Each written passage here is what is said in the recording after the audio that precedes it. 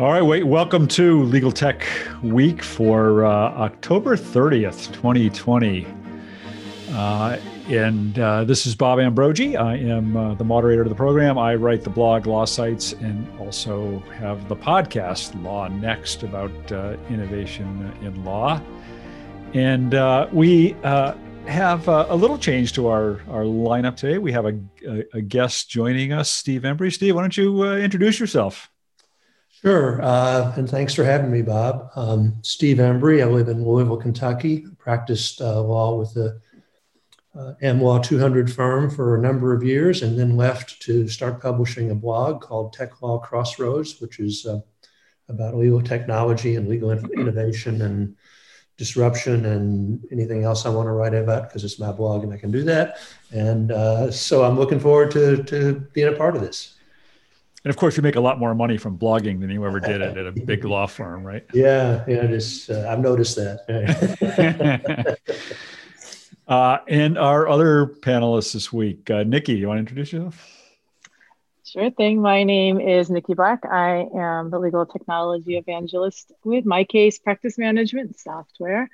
I write our regular columns for ABA Journal, Above the Law, the Daily Record, and also a regular post on the MyCase blog. And I don't have anything funny to say. I can never think of funny things to say like some of you do. So I have nothing. I got nothing to add. All right. That's okay. Victor, how about you? Hi, everyone. My name is Victor Lee. I'm assistant managing editor for the ABA Journal. I cover the business of law, and that includes technology. And my standard disclaimer is I don't speak for the ABA or the ABA Journal. I do have my own blog where I speak for myself, but nobody reads it, and I make no money off it. So, thanks a lot. And Victoria. Hey, everyone. My name is Victoria Hudgens. I'm a reporter at Legal Tech News, which is owned by ALM, where I cover primarily cybersecurity, tech in the legal industry, and I'm based in Philadelphia, Pennsylvania. And last but not least, Zach. Hey there, everybody. I'm Zach Warren. I'm also with Legal Tech News. You'll also find me elsewhere on ALM, which includes the Law.com Barometer newsletter that is now weekly, and I just happen to write this week, as well as ALM's flagship podcast, Legal Speak, in which I also happen to be the lead interview this week. So check some things out. Yeah, it's plug week for me. And a couple of our usuals are not here this week. Caroline Hill is off on some vacation fun, I guess. And Joe Patrice is off coaching a debate team. And Molly McDonough is not feeling well. So send her best wishes and hope she's back here next week. So I thought we would give Steve the newbie advantage or the newbie courtesy and let him kick things off with something he wrote about this week. So Steve, take it away. Sure. And I thought you were going to say I had to sing the fight song or something. You initiate. I am still kicking myself that I didn't make everybody wear a costume this week. But, Well, I'm glad you didn't make me sing. Yeah, it was kind of interesting. I did a piece earlier this week about an agreement between the LexisNexis Rule of Law Foundation and the National Bar Association. And I'd never heard of the LexisNexis Rule of Law Foundation before, but was surprised to find that they do a lot of really good things. And of course, the National Bar Association is a very large association, primarily of African-American attorneys, and has some judges in it. And so the two of them have linked up to try to create and develop some projects to combat racism and racial inequality in the United States, and to put together some election safeguard kits and training tools. I don't know that they'll get that done before next week, which would be nice, but I was really surprised to learn that the foundation has done a lot of things and created a lot of projects. They created an app designed to authenticate video atrocities that could occur, so the person can take a video and it's date stamped, time stamped, location stamped, then uploaded to LexisNexis servers where it's maintained for for future reference without any ability for anybody to trace that video back to who actually took it. They've also been involved in some lobbying efforts throughout the states, United States, for human trafficking, model human trafficking laws, which is a ongoing problem. They've worked with the United Nations to develop some frameworks for to encourage businesses to support the rule of law. And the interesting thing about it, I spent some time with Ian McDougall, who is the president of the foundation. He's also general counsel of LexisNexis, really interesting guy. And he was saying, the foundation doesn't really sponsor stuff as much as it does create projects to help people kind of in a practical sort of sense. And, I thought about that, and he went on to say, we're not doing this to get our name out there because most everybody knows who LexisNexis is. That really matters to us. It's just sort of we think it's the right thing to do. Skeptical me with my lawyer training put on what's the angle here for a while. I racked my brain for a while and I really couldn't come up with a whole lot of, mercenary kind of motive for LexisNexis to be doing this, other than, it may appeal to people they may be trying to recruit, but that want to work for companies that have a social justice kind of end of things. That's pretty indirect. And I'd actually thought about it. I thought, well, if LexisNexis dropped this program tomorrow, it probably wouldn't impact their bottom line whatsoever. So I really believed Ian when he was saying we are sort of doing this because it's the right thing to do. And I got a fair amount of clicks on it, a fair amount of comments, and people are like, it's nice to have a good story about something, particularly right now. And there's got a whole lot of good going on. And, the rule of law is pretty important. They have a real interesting tracking device on their website where they assess various countries'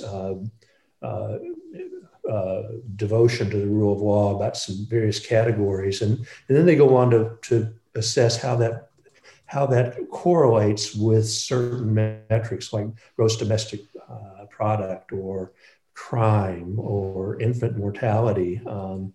And interestingly enough, should be obvious, but the more committed a country is to the rule of law, the higher they score in all of those things, which is really interesting when you get down to infant mortality and even life expectancy. And of course, we're like to say in this country, we're devoted to the rule of law. And I think in large part, the rule of law has helped us flourish as an economic powerhouse. And I think what they're doing sort of supports that in a lot of ways. But so it's fun to write, and it was fun to talk to Ian. I don't know if any of you guys have ever had a chance to talk with him. He was a cool guy and really, really passionate about what he's doing with the foundation. Anybody have thoughts on that, or? Yeah, I thought I was just looking at it just now. It's definitely interesting. I never really thought about the correlation between having a strong rule of law and having higher life expectancy, higher GDP, that kind of stuff. But it makes sense. I mean, if you have, a strong rule of law, that would tend to, I guess thinking about it, it would make sense that those would there'd be a correlation there. Like, so it was nice to see that data in front of me.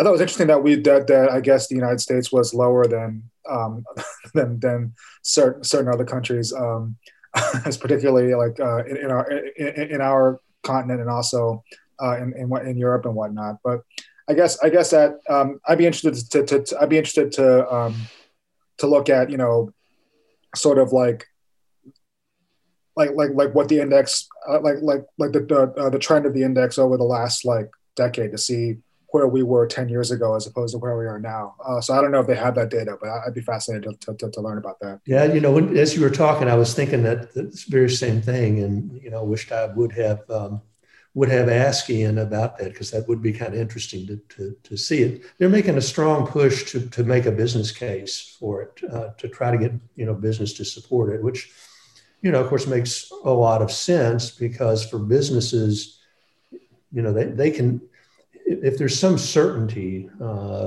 so that they can predict what's going to happen as a business, they can deal with almost anything. And if you have a process where that you can get disputes adjudicated in a fair way so that you can predict things, it really makes your business viability a whole lot better. So, particularly now, I mean, and I've talked about this in various posts where I think given the access to justice problem in this country, we've got so many people that really have no concept of what the rule of law means, and don't see its importance. And it's fundamentally important, to our economic viability. And so, yeah, it would be interesting to see, Victor, how that trend has gone. I have my suspicions, but I won't voice them. Oh no, I have my suspicions too. That's why I asked that question. So. Who knows? Maybe we're both wrong. Yeah, could be. I think it's interesting that I think we often tend to think of particularly the larger corporations that we buy services from as greedy big corporations, or at least profit-driven big corporations, and it's good to see them giving back in this kind of a way.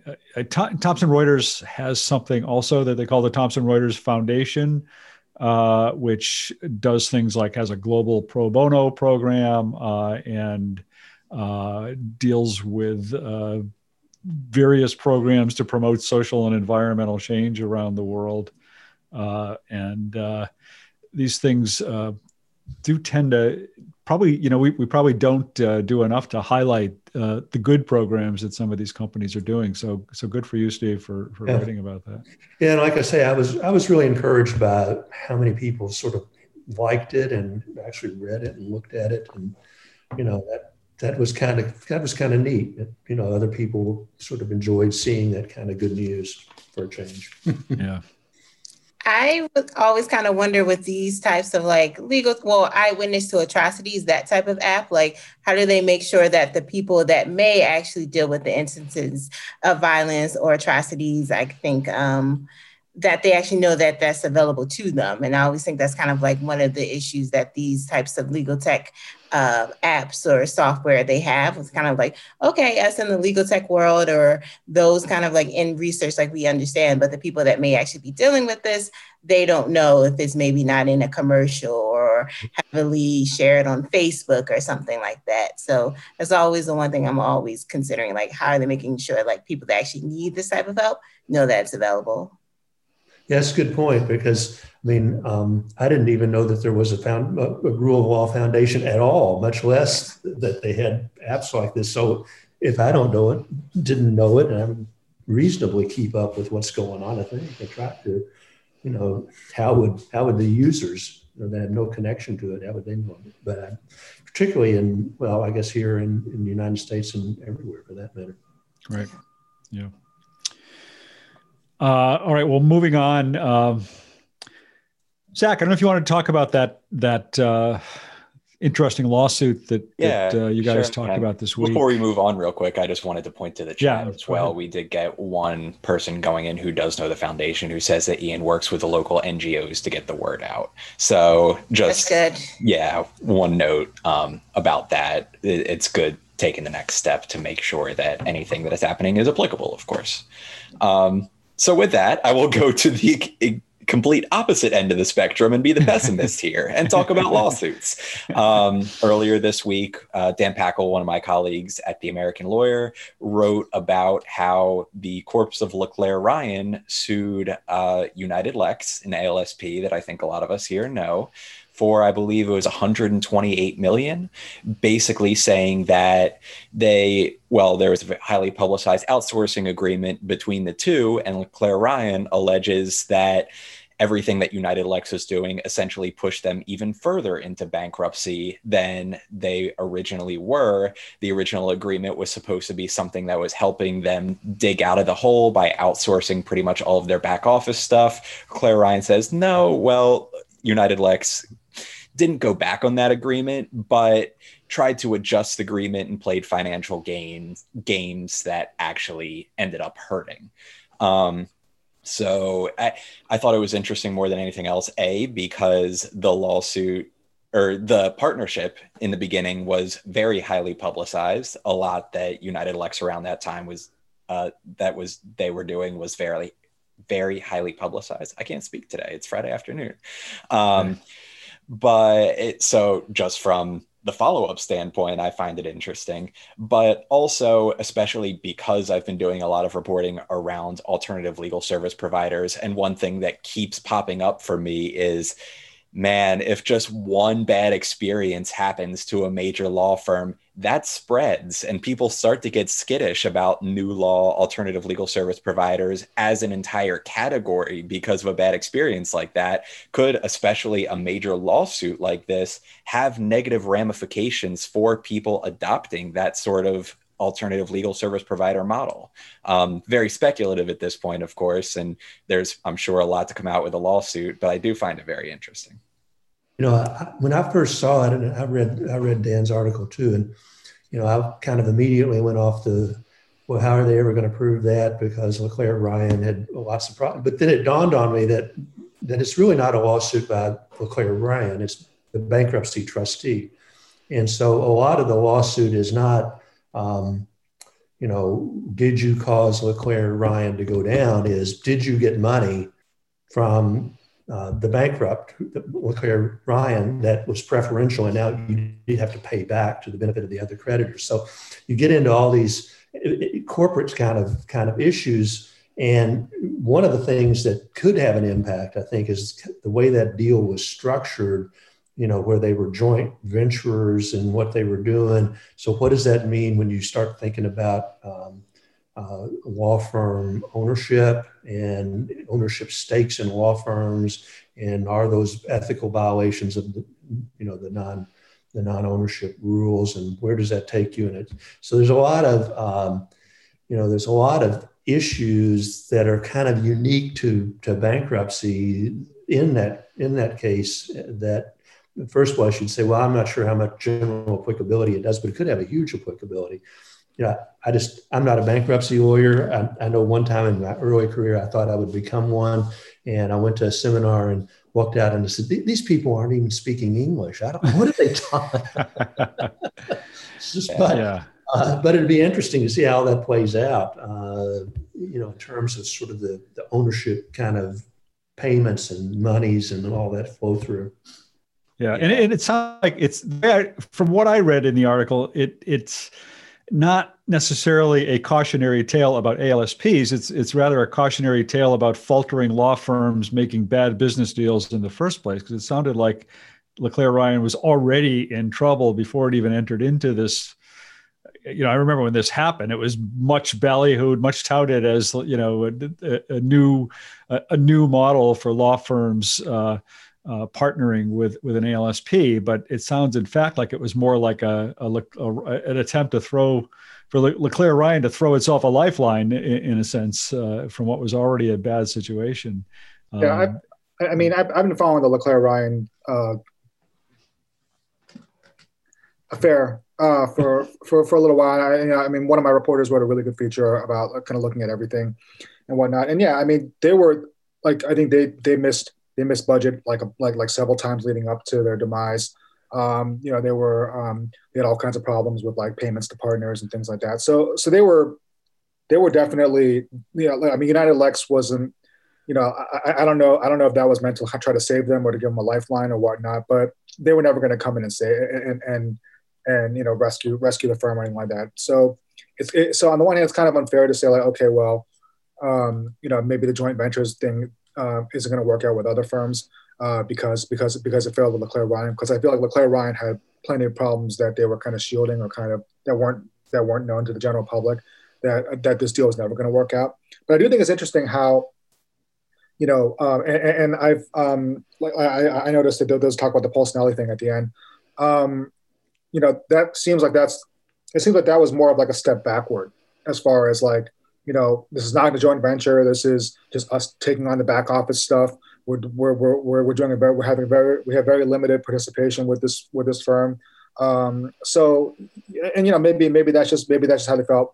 what they felt was comfortable for them at this point. But yeah, I do think it's interesting how their follow up to the Leclerc Ryan thing was to kind of take a little step back and be like, okay, well let's. And I don't know the circumstances behind that deal, but I do think it's interesting how that went down. Yeah. Any other comments on that? We can transition to more law firm bad news. Victor, you had a story this week of another law firm. Yeah, so I mean, we've been hearing quite a bit about like law firm layoffs. Some of them have been publicized. Some of them have been kind of stealth. But kind of what struck me was the fact that this was Kirkland. It's Kirkland and Ellis conducting layoffs, and Above the Law reported this and whatnot. And I guess we're still waiting for all the details about that. But it seemed just the fact that it was Kirkland kind of struck me, because it's like, well, this is a firm that's supposed to be, the biggest firm in the country as far as like gross revenue. They've been number one for, I think, the last several years. I could be wrong, but it's either been them or I think Latham. And they had a much like ballyhooed like couple of years where they were bringing in all these big name partners, paying them tons of money, and then expanding like very rapidly some of their practice areas. And it seemed like they either knew what they were doing, or they were they had so much money that it didn't matter, that they could take chances and whatnot. And now here they are laying people off. So I do wonder what the final bill on that is going to be, and how that's going to shake out, and the effects that that'll have on other firms that maybe aren't as that don't have that kind of pedigree, that don't have that kind of money behind it. So I just find that interesting. Well, part of what's interesting, I think, is the timing, and because the conventional wisdom, or at least what people who work at big firms or work with big firms keep telling me, is that they are all on the rebound and have been for a month or two now anyway, if not a couple of months, that they all saw, drops in their business in the immediate months following mid-March, when all hell broke loose.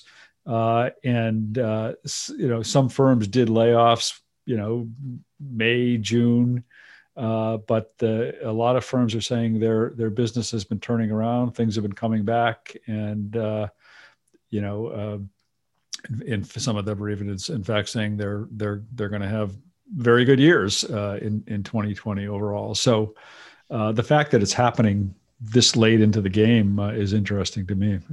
I wonder if some of it sort of indirectly stems from a new analysis that a lot of firms are going through with respect to office space and how much they really need. And so, it's one thing to say we're going to start hoteling partners and they're not going to have a fancy office. Another thing to say, maybe we could reduce our office footprint, and do we really need all those people in the marketing department?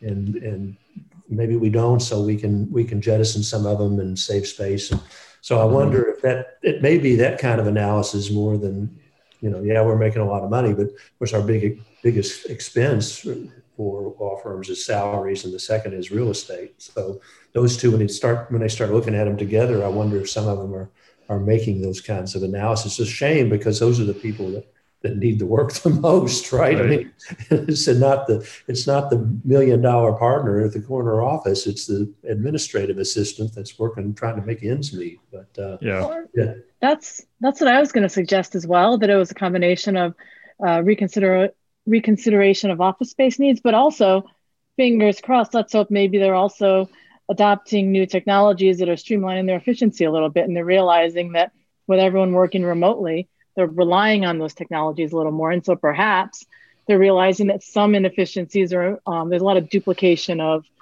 processes possibly, and then they're having to reduce people. So I wonder if that's also happening, because we all know COVID's pushed everyone about a decade ahead in terms of adoption of technology, cloud computing, and the processes that help them streamline their firm's workflow. So I wonder if that also factors into it a little bit.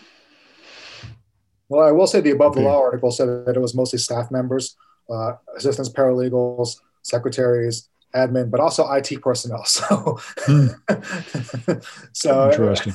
So maybe it's not the tech for them, because you think that they would need people to be around to help explain things to the lawyers.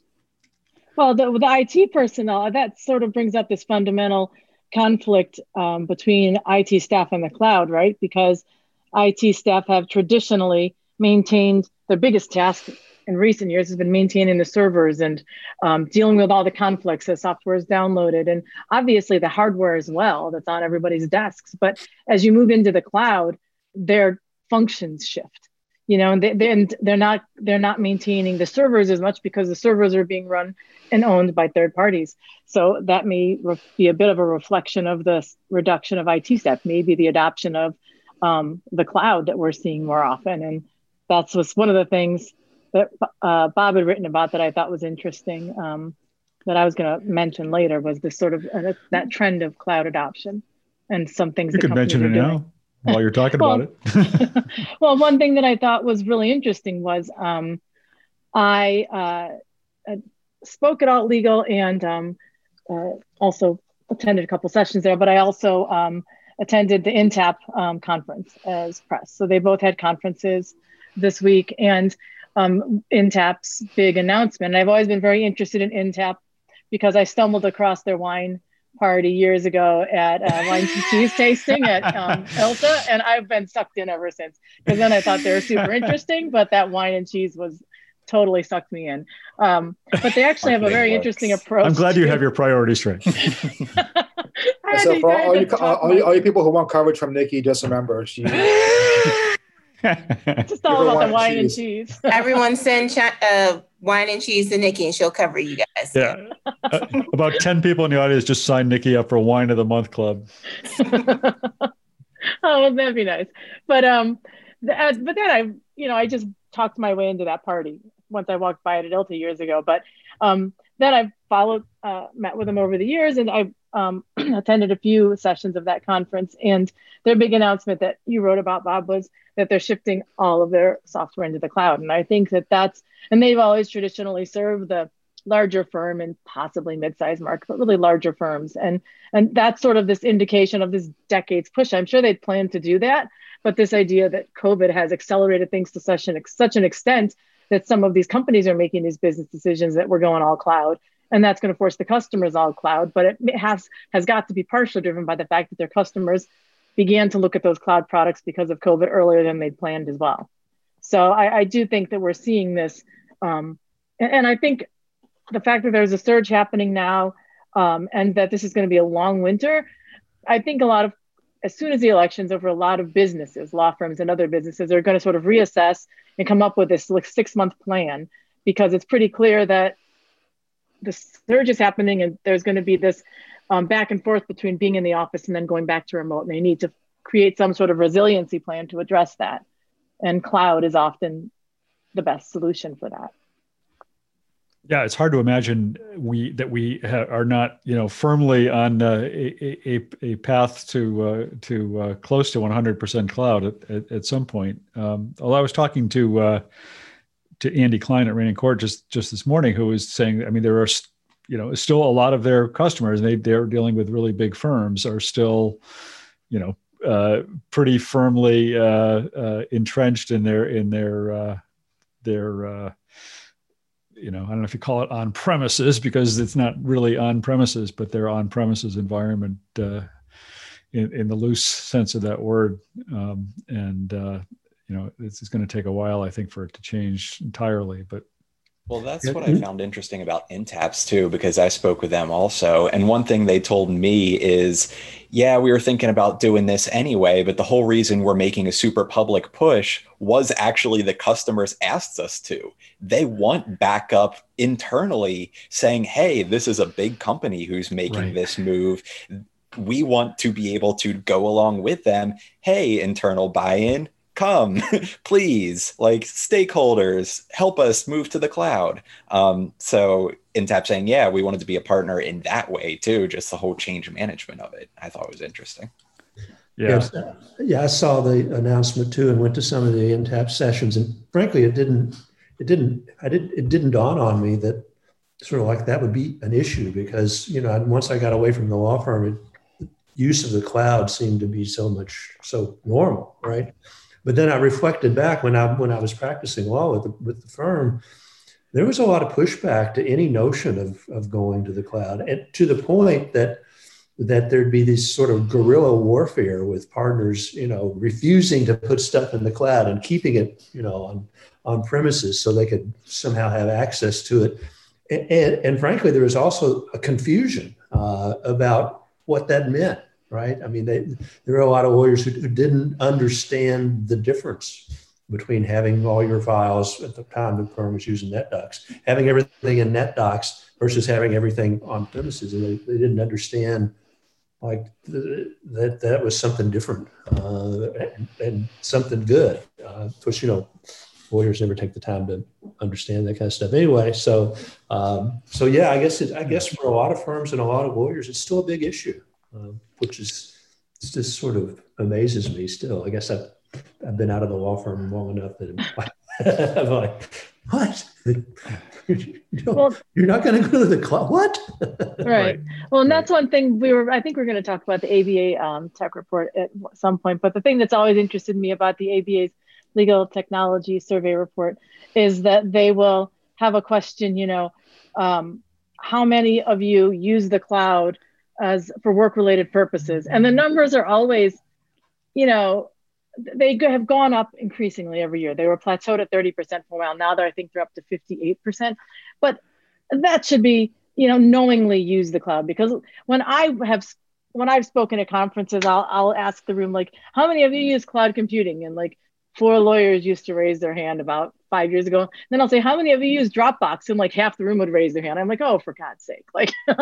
You don't even know you're in the cloud. They honestly just don't understand. And, if your client emails you and they use a Gmail account and you respond with confidential client information, you understand that that confidential client data is now in the cloud, correct?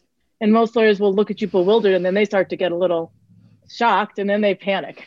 But lawyers have been using the cloud and they don't understand that they're in it. I think now that knowledge is they're starting to realize that, but it's taken a long time, and now they're starting to realize that there's a lot of benefits, especially with COVID and working remote. Yeah, it was sort of like, I don't know what the cloud is, but I don't like it. Yeah, I mean, I think one of the problems with that ABA tech survey has been that they have, in order to be able to compare year against year, they've been trying to try and keep the questions they ask very similar from year to year. But some of the questions are starting to get out of date because they've been doing it so long, or some of them were already out of date because they've been doing it for so long. And they really need to, I think, do a kind of a complete overhaul of the questions they're asking in that survey to reflect where we are in this point of time. And the ones about the cloud are often some of the ones that seem to be, they're written probably around the time you wrote your book, Nikki, or something. It's an earlier understanding of the cloud. And like Victor, I guess I should say, since I'm involved in the law practice division, my opinions in no way reflect the law practice division or the LTRC or the ABA either. But one of the things about the survey that is interesting is it covers this broad spectrum of lawyers. And so you have to be careful about the conclusions that you draw from it. So, you could say, well, the big law firms are using the cloud computing more, but you've got 2 respondents from big law firms, right? So you really have to kind of parse the demographics down of what it is skewed more toward solo and small law firms, I think. Right. Which is a perfect segue for Victoria, because she actually wrote about the ABA tech survey this week. So Victoria, what did you see? What did you read? Yeah, last week I wrote 2 articles about the ABA tech report, and there were like Nikki, and the cloud adoption is always a weird response where people say, I don't use the cloud, but then you see so many people use Dropbox or Gmail, and it's that is the cloud, but I guess they view it differently. But one of the things I thought was kind of interesting was the low usage of project management software. And even among larger law firms, which I kind of assume they would use project management software because they maybe deal with more larger litigation, but the adoption was fairly low. And I spoke to some law firms about that. Well, one law firm consultant about that. And she just said that the project management software is too clunky and that lawyers just kind of don't need the certain type of information that those software can provide. And one other source at another law firm at Fisher and Phillips, I believe it was, she said that sometimes it is still clunky for some law firms, and sometimes the lawyers' clients request that they use a specific type of project management software. So they use that, but they won't use what's provided by the law firm. And someone at Reed Smith, she was pretty adamant that yes, lawyers use project management software. They just maybe don't know that they're actually using it when they are using it. So I thought that was kind of interesting in her. When I asked her, well, she told me that more lawyers will probably be using project management software as they deal with more lawyers start working with like your alternative legal service providers and the use of technology. They'll have to keep track of more players in their litigation, that the use of software will be needed to track like the deadlines, who's taking care of what, who was assigned to what. So it'd be interesting to see if like lawyers actually figure out like, yeah, I actually am using project management software, and if we'll start to see an incline on that. And I also wrote about legal tech purchases, and specifically finding out that legal staff feedback can like kill a deal. Like if they're not the ones writing the check, of course, at the law firm, but the law firms always, outside of like solo practitioners, legal staff feedback was like the leading resource in making a legal tech purchase decision. And from speaking to small law and, well, no, I didn't get around to speaking to small law firms, but mid-sized and large law firms, they also said that they turn to their staff for feedback on like a proposed technology that, you know, they may be getting a demo on or considering implementing, because it's the staff that has the, they're on the ground actually using the technology. They know the ins and outs. They know when certain things would maybe be a little bit more inefficient or provide efficiencies. So they definitely take their feedback at heart. And one, I think he was a law firm CIO, he did say you kind of have to weigh, some people just don't like change. But it's just kind of like if all of your staffers that you go to maybe take part in the demo, if they're saying like, no, this isn't good, it wouldn't help us at all, that could most likely that legal tech company wouldn't get that sell at that law firm. So it's interesting to see, even in large law firms, the number was really high. Like you have to reach out to your staff to see like what they need and let them see the product or talk to them about the legal technology to see like, would it actually be helpful or would it not be helpful? Yeah. On the issue of the project management software, I thought that was interesting. But I wonder whether again, that's an issue of how do you define what project management software is, because increasingly, I mean, for example, a number of practice management programs or contract management programs are introducing process management or, you know, sort of process automation that in a way are almost like project management. It's like a case comes in the door and then you plug it into a sort of a set of somewhat automated tasks in the practice management program that walk you through, you know, in a not entirely literal sense, but somewhat literal sense. They walk you through the steps of how you handle that case or move that case forward from the time a client first contacts you about a potential matter all the way through, you know, taking it to trial or whatever. And I wonder if those kind of process automation programs are serving as a kind of a substitute for what would be project management in other contexts. Yeah, and that's definitely what I think the project manager at Reed Smith, what she was getting at, that like these types of software can be integrated or processes integrated into various software that lawyers just don't know that they're actually using the a project management software, but they are using it. So it is kind of interesting. It's kind of like wondering the wording, like when you see the question, what did respondents think? And it's kind of like maybe that made up the responses a little bit. Yeah. Which that assumes that lawyers know what project management is, which is right.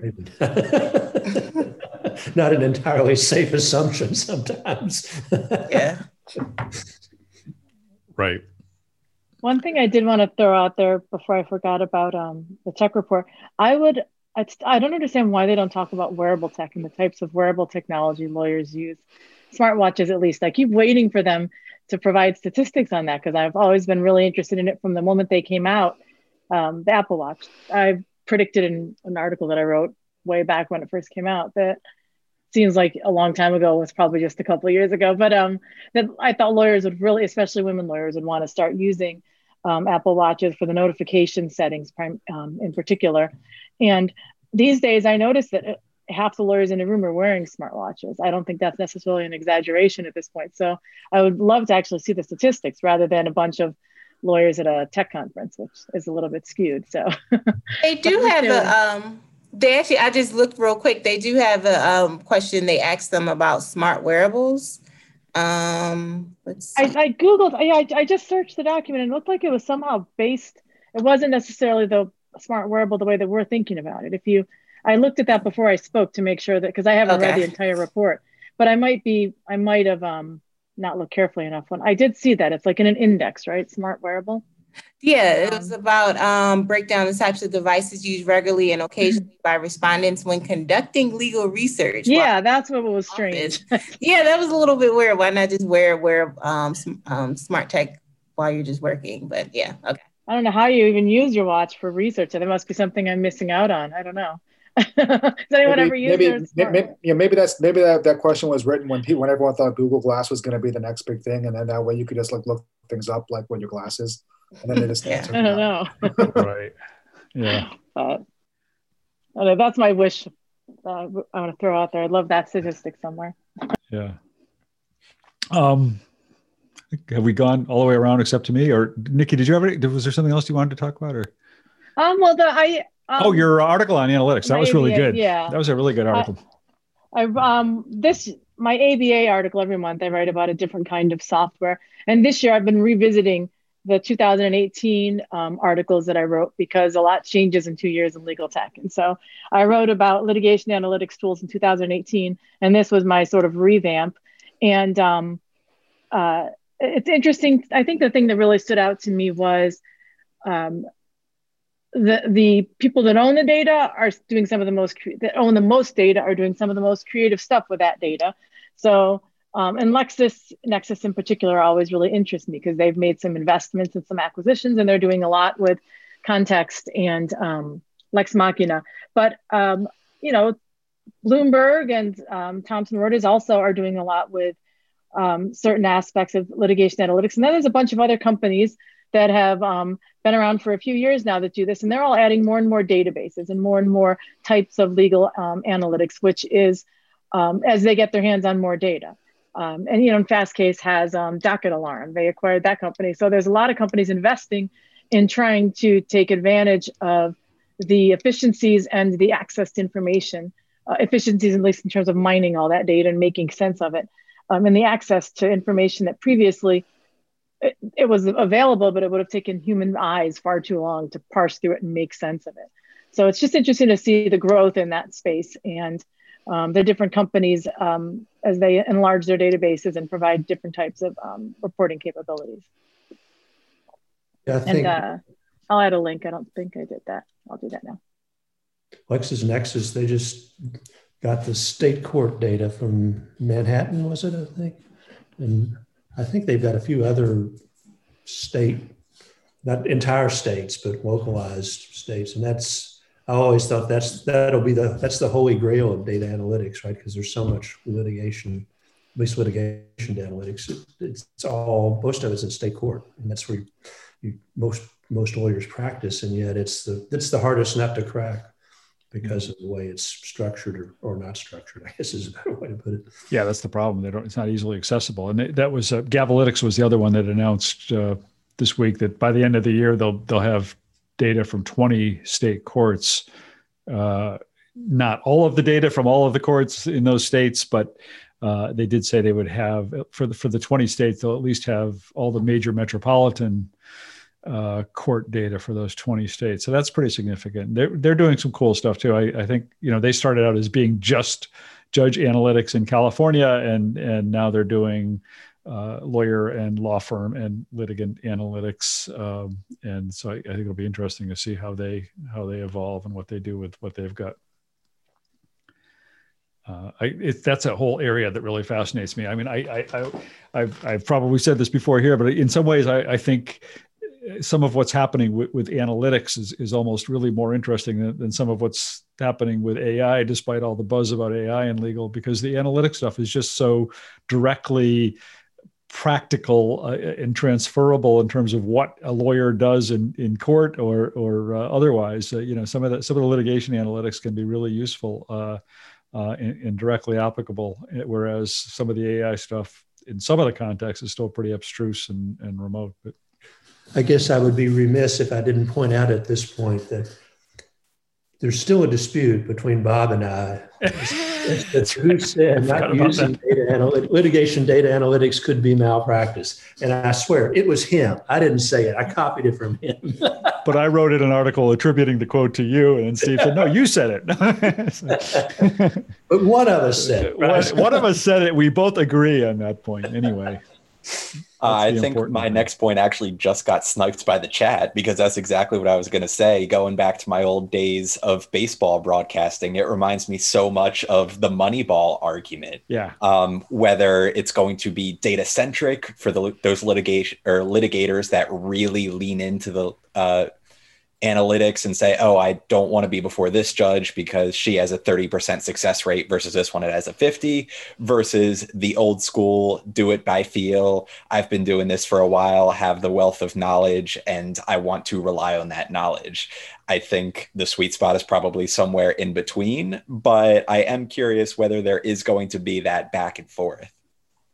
Well, because I mean, just even watching baseball, I stopped watching baseball for a long time, but just watching the World Series, like in Game 6 when they took out Blake Snell after he was this might be a little too inside baseball, so to speak, but when Tampa took out their starting pitcher, even though he was on a 2-hitter in the 6th inning, because they have stats that show that, okay, if we go to our flame throwing relief pitchers in these situations, they have a higher percentage of success rate as opposed to just leaving the starting pitcher in.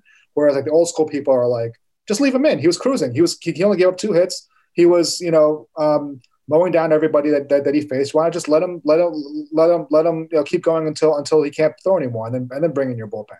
So I definitely see a little bit of that going, because one thing that we've seen is just in covering the legal industry is that lawyers, especially litigators, like to say, well, there's nothing that replaces a good advocate. There's nothing that replaces a good trial lawyer. I can do things that that can't be predicted by the stats. I can do things that don't apply to what's happened before. And I definitely see that you have arguments to be made on both sides of the equation, but probably like Zach was saying, that there probably is a sweet spot in the middle where you can use the stats to inform what you do without just saying, okay, well, I'm not going to look at the stats because I know better than anybody else.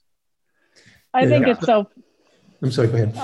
I just think it's so entertaining that the men and presumably women that are interested in baseball immediately go to this analogy, because there was a, Zach brought up, and there was Above the Law article that talked about the same thing. And it's so funny to me because that Above the Law article, I was like, oh, great, legal analytics. And I was like, baseball. And I had the hardest time getting, where's the good stuff? But you guys are all super into it. So it's funny how there's just it's a different way of looking at the exact same thing. But you guys all, your eyes all lit up at this analogy. Yeah, well, Josh Becker we can blame Josh Becker at Lex Machina, because I think he was the one who started calling it Moneyball for lawyers a few years back, or I don't know, maybe he didn't, but he used it all the time. And it's really it's kind of an issue that's multifaceted. I was on the Three Geeks podcast, I guess Thursday, and we were talking about my second favorite podcast. We were talking about the need for young associates to be in the presence of the almighty partner in order to learn how to be a lawyer. And, I was saying, well, because the first problem is we don't know what we're training for. What does it mean to be a good lawyer, right? I mean, and again, to use the baseball analogy, it was, if you remember from Moneyball, you had all these baseball executives saying, "Oh, he looks like a ball player, right? He's good." But he looks like a lawyer. Well, that just means he looks like, a old white guy. He looks like a lawyer, right?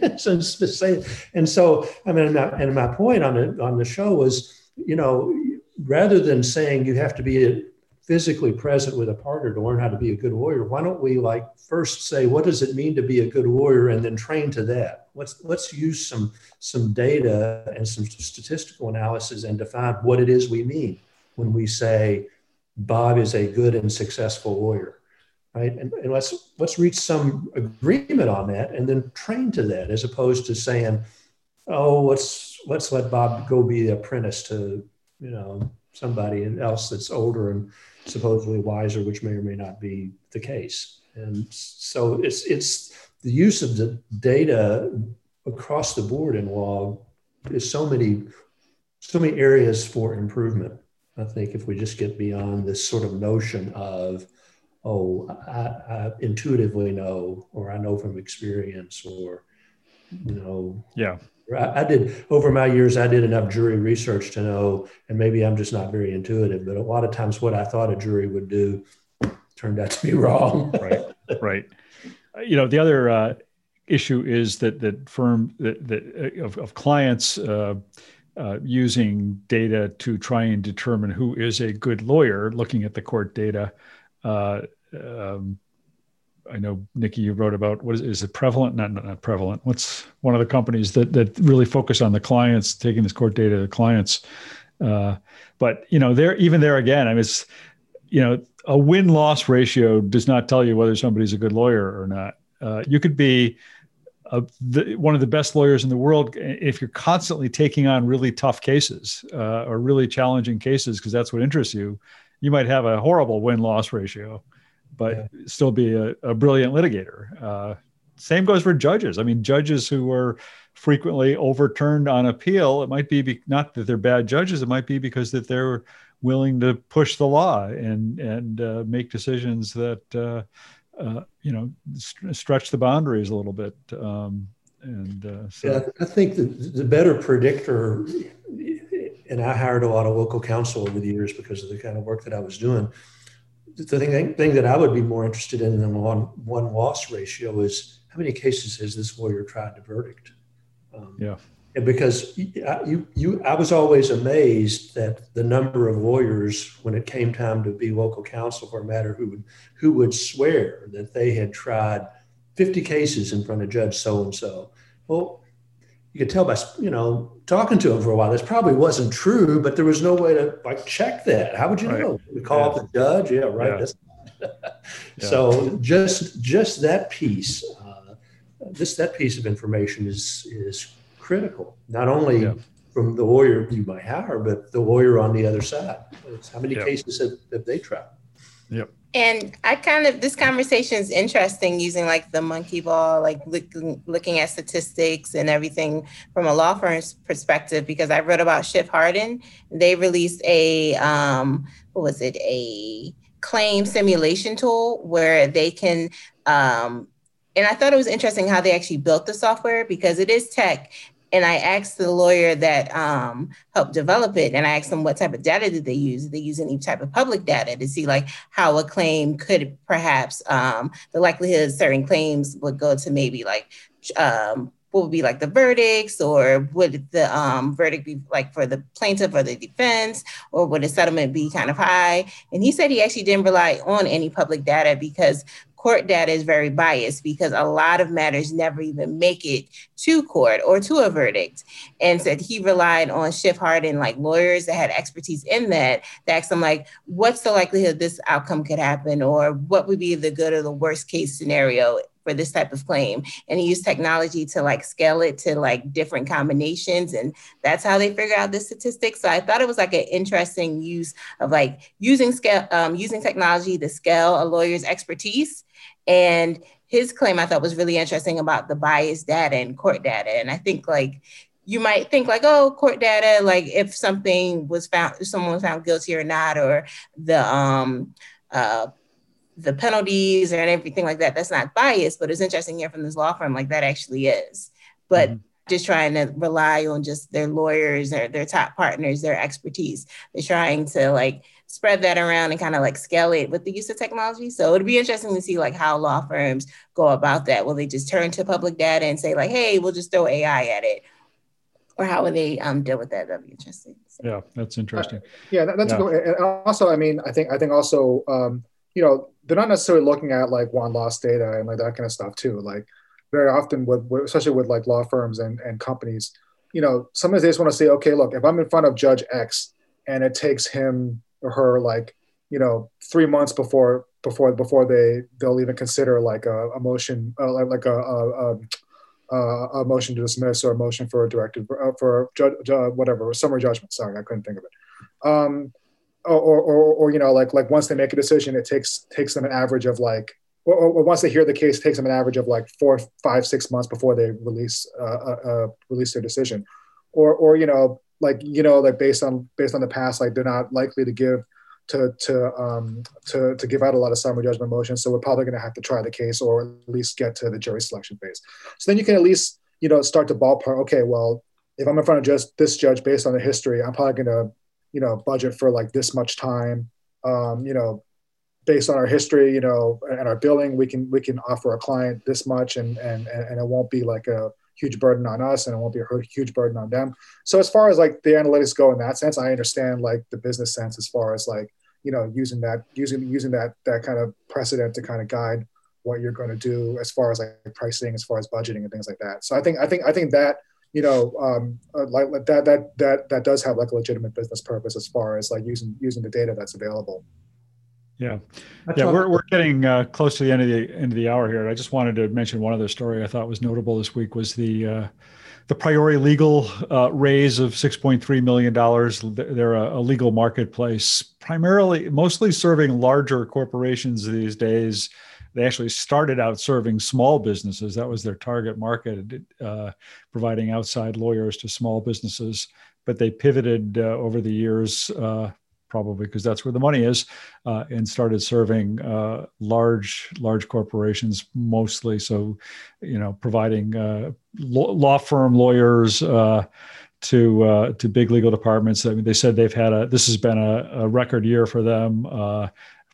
Probably not surprisingly in the era of the pandemic. But what was notable about it is in part simply that these are two women founders of a successful legal tech company, because unfortunately that is still something that is relatively rare in legal tech. It is still rare that there are women founders or founders who are people of color in legal tech. And the fact that there are actually two founders at this company who are both women with a great kind of a great backstory, in that they met in law school and went on to found this company together. So congratulations to them, and it's good to see them having success. Yeah, one story that I thought was kind of fun with them is last time that they did a funding round, both of them were pregnant while doing the funding round. And then this time they started to kick one off again. And then Basha, one of the co-founders, got pregnant for a second time. So did a second funding round while pregnant. And then pandemic, of course, on top of that. So she was joking with me, man, I'm scared if I get pregnant for a third time, what's going to happen here? A lot more money, maybe, I guess. I don't know how that works, but. Well, and even though my case was founded by men, but our CEOs, well, she was running, she's the CEO now after the carve out. Now that we were acquired, but Kim's been running my case for years now, and she's our CEO now. So I'll point that out.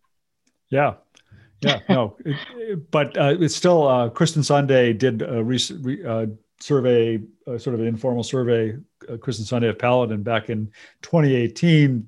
And if I'm trying to remember, I think it was something like only 13% of legal tech founders were women at that point, some very small percentage.